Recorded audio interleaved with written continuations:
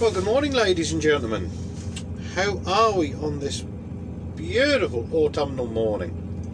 Welcome back to the seat of the cab with me, your host, Mr. Nigel Williams. And I tell you, a question for you. Can the United Kingdom survive COVID? Yeah. Isn't that a question and a half? See,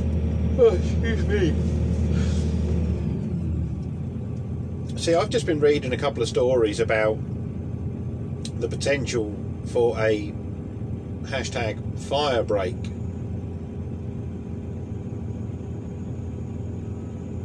Oh, hello. Sorry, don't mind me.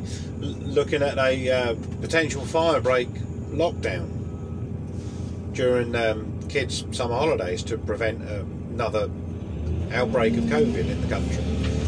Now, this is only applicable to Wales. Yes, I know. The COVID hotspot of the world. So, is Nicola Sturgeon going to follow suit with Scotland? Because currently it does seem like the UK as a whole is fracturing due to this COVID insanity. So one has to ask oneself, how long can our country survive with two-tier policies affecting different regions within this small landmass? And my question is, at whose cost to whose benefit?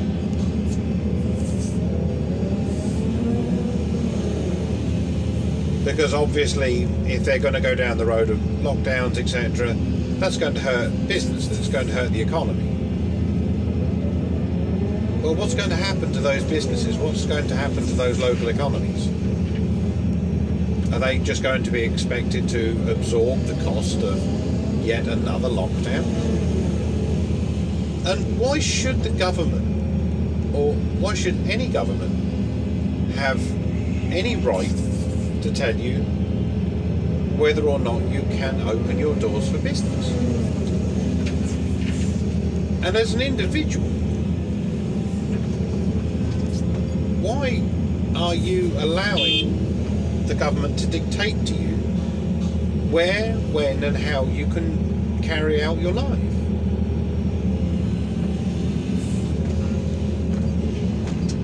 So far it's only being touted as being Wales for the lockdown from the 23rd of October through the 9th of November. Is Boris Johnson going to follow suit?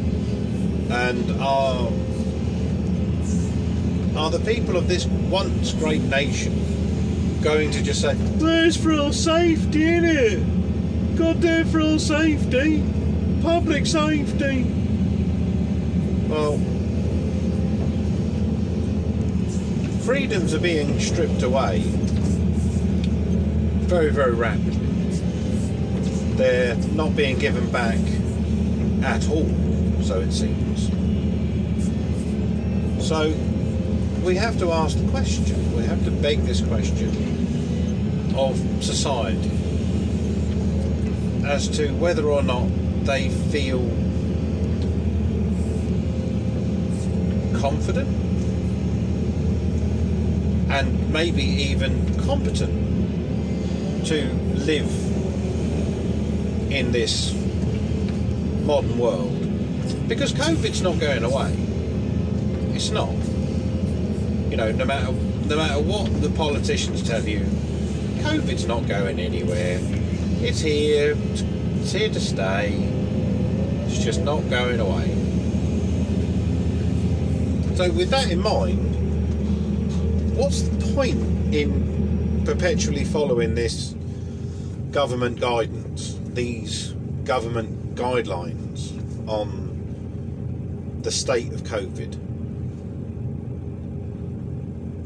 What's the point exactly? Because I'm a little bit dumbfounded by it all. I don't understand the point in following COVID restrictions in England if they're doing something completely different in Wales. The same as I don't see the point in following COVID restrictions in Wales if we're doing something totally different in England. We don't have physical borders in this country.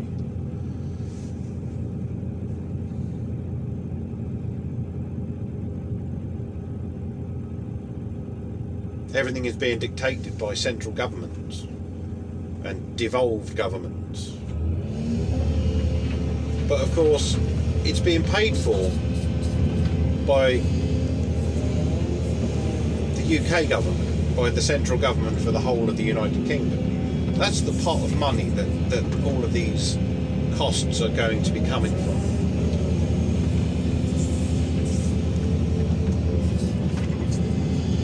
So maybe we need to ask the question of our politicians as to exactly who's going to continue to pay for all this. Because we've just had a tax rise, and it is a tax rise, it's not national insurance, because none of these taxes are ring-fenced for their proposed purposes. Maybe if they were ring-fenced, maybe it would be a little bit more acceptable, but they're not.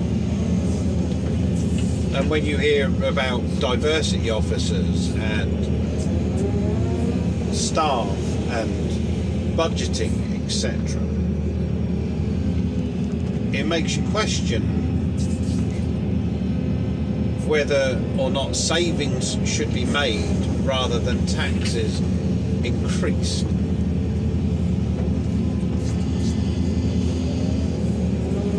Don't know. It really gets the noggin jogging, doesn't it?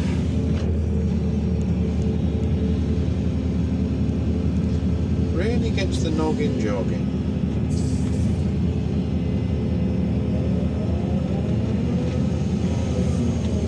Because my taxes will increase here in England, but this is going to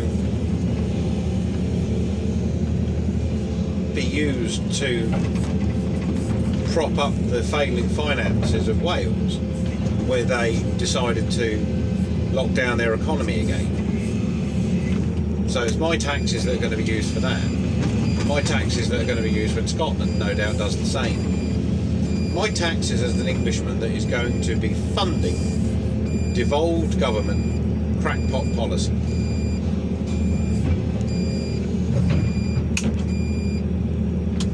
People say to me, if you were in that situation, Nigel, if you were in that situation, oh, it'd be so hard, No, it wouldn't. No, you see, because I would go along the lines of, right, we are Welsh, or we're English, and we're Scottish, and this is the coronavirus, and this is COVID, and you do what you feel is necessary. If you want to stay home, stay home. If you can't afford to stay home, then you'll have to figure that out. If you want to wear a mask, wear a mask. If you don't want to wear a mask, don't wear a mask. You do you. And the more you say to people, have your own personal responsibility in the forefront of your mind. Think about yourself, what it means for you, what your actions will mean for the wider society. Because ultimately, we're being sold that we have to do this, that and the other in the interest of public safety, public health, public safety, public health, public safety. Well, I can't help but think to myself that it's neither helpful nor safe to continually attempt to turn on and off a nation's economy. And I certainly don't think it's helpful to deprive people of their income that they work hard to earn, to destroy the businesses that they've built. Sometimes families build business, generations of businesses are being washed by the wayside in this misguided idea that we can save everyone, in this weird fantasy that COVID is like the Nazis and an enemy that we can go to war with. It's not. And the notion that it's something that we can actually beat, it baffles me, because it's a disease. And I don't know if anybody's ever paid attention to cancer and cancer research charities, because these cancer research charities have been fundraising for decades and decades and decades about cancer and cancer research, etc, etc, etc, and we've never successfully found a cure. We've never beaten cancer, have we? So what makes us think that we can beat COVID in the same manner? I mean, I won't indulge conspiracy theories when talking about Mr. Bill Gates and Jeff Bezos, etc. The billionaires that earn billions more out of COVID. The wealth transfer that absolutely decimated the middle classes. Way more than anybody wants to actually admit. In favour of billionaires. In favour of creating millionaires off the back of COVID.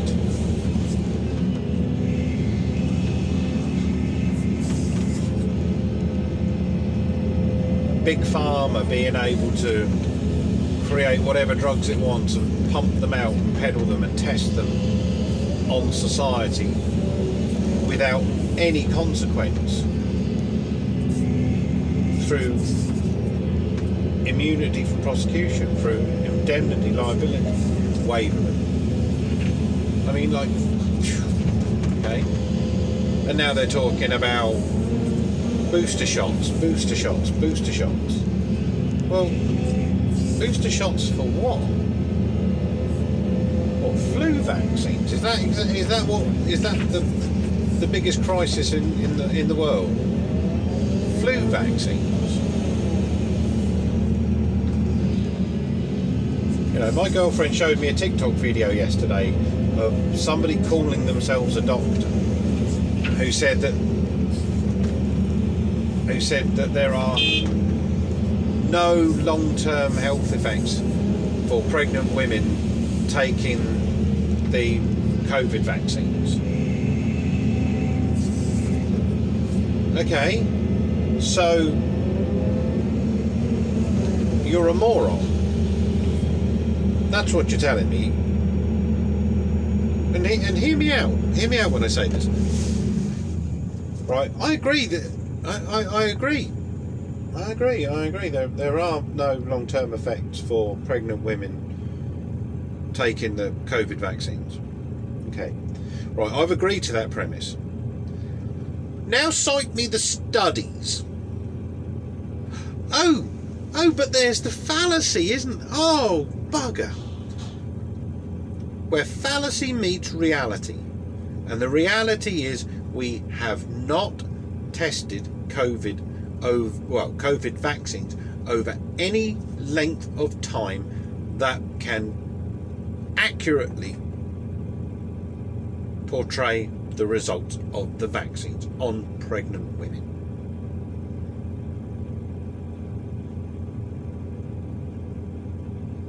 So there we go. I agree to your premise. So then we get to pick it apart a little bit and we say, well, actually, You can't know. You can't know whether there are any long-term effects from the COVID vaccine. Oh, why is that then? Because it hasn't been tested long-term. Oh, imagine my shock. But you have to, how is it you have to explain this to people? It's infuriating. And the worst of it is that you've got people who are literally swearing up and down that black is white and white is black and I don't know what. It's like they're so deeply propagandised to believe this.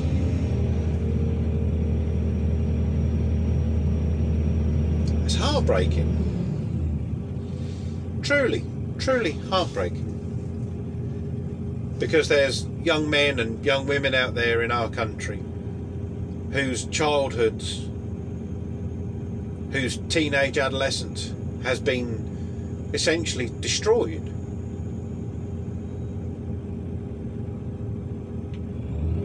If you've got a 10-year-old today, if you've got a child who's just turned 10 today, that means that 1/10 of his life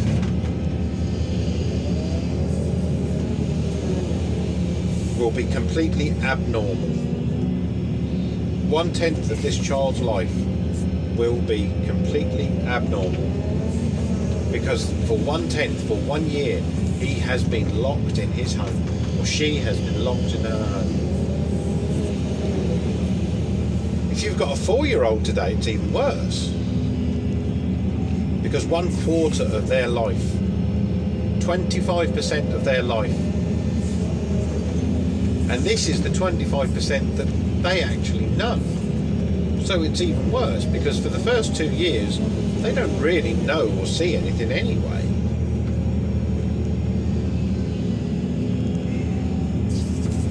But from the ages of 2 to say 4, those are the bits where they learn things, they learn about life.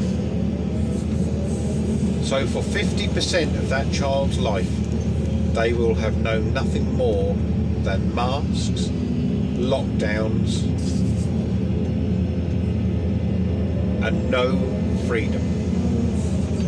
Being constantly told about hand sanitizer, being dragged away from people in the supermarkets and in the streets, through the fear of the lurgy. Is this the end of our great nation?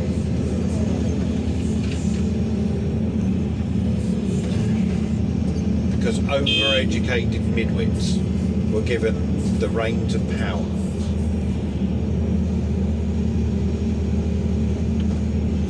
People with vested interests in stock, Pfizer and Johnson & Johnson were allowed to dictate national health policy. Really gets the noggin jogging, huh? Really, really, really gets the noggin jogging. So yeah, whatever you're up to, I hope you have a good day.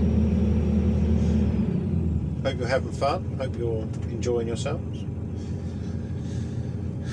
Remember to stock up on toilet roll, because no doubt Boris Johnson will follow suit, like he always does, follow the communists into the hole.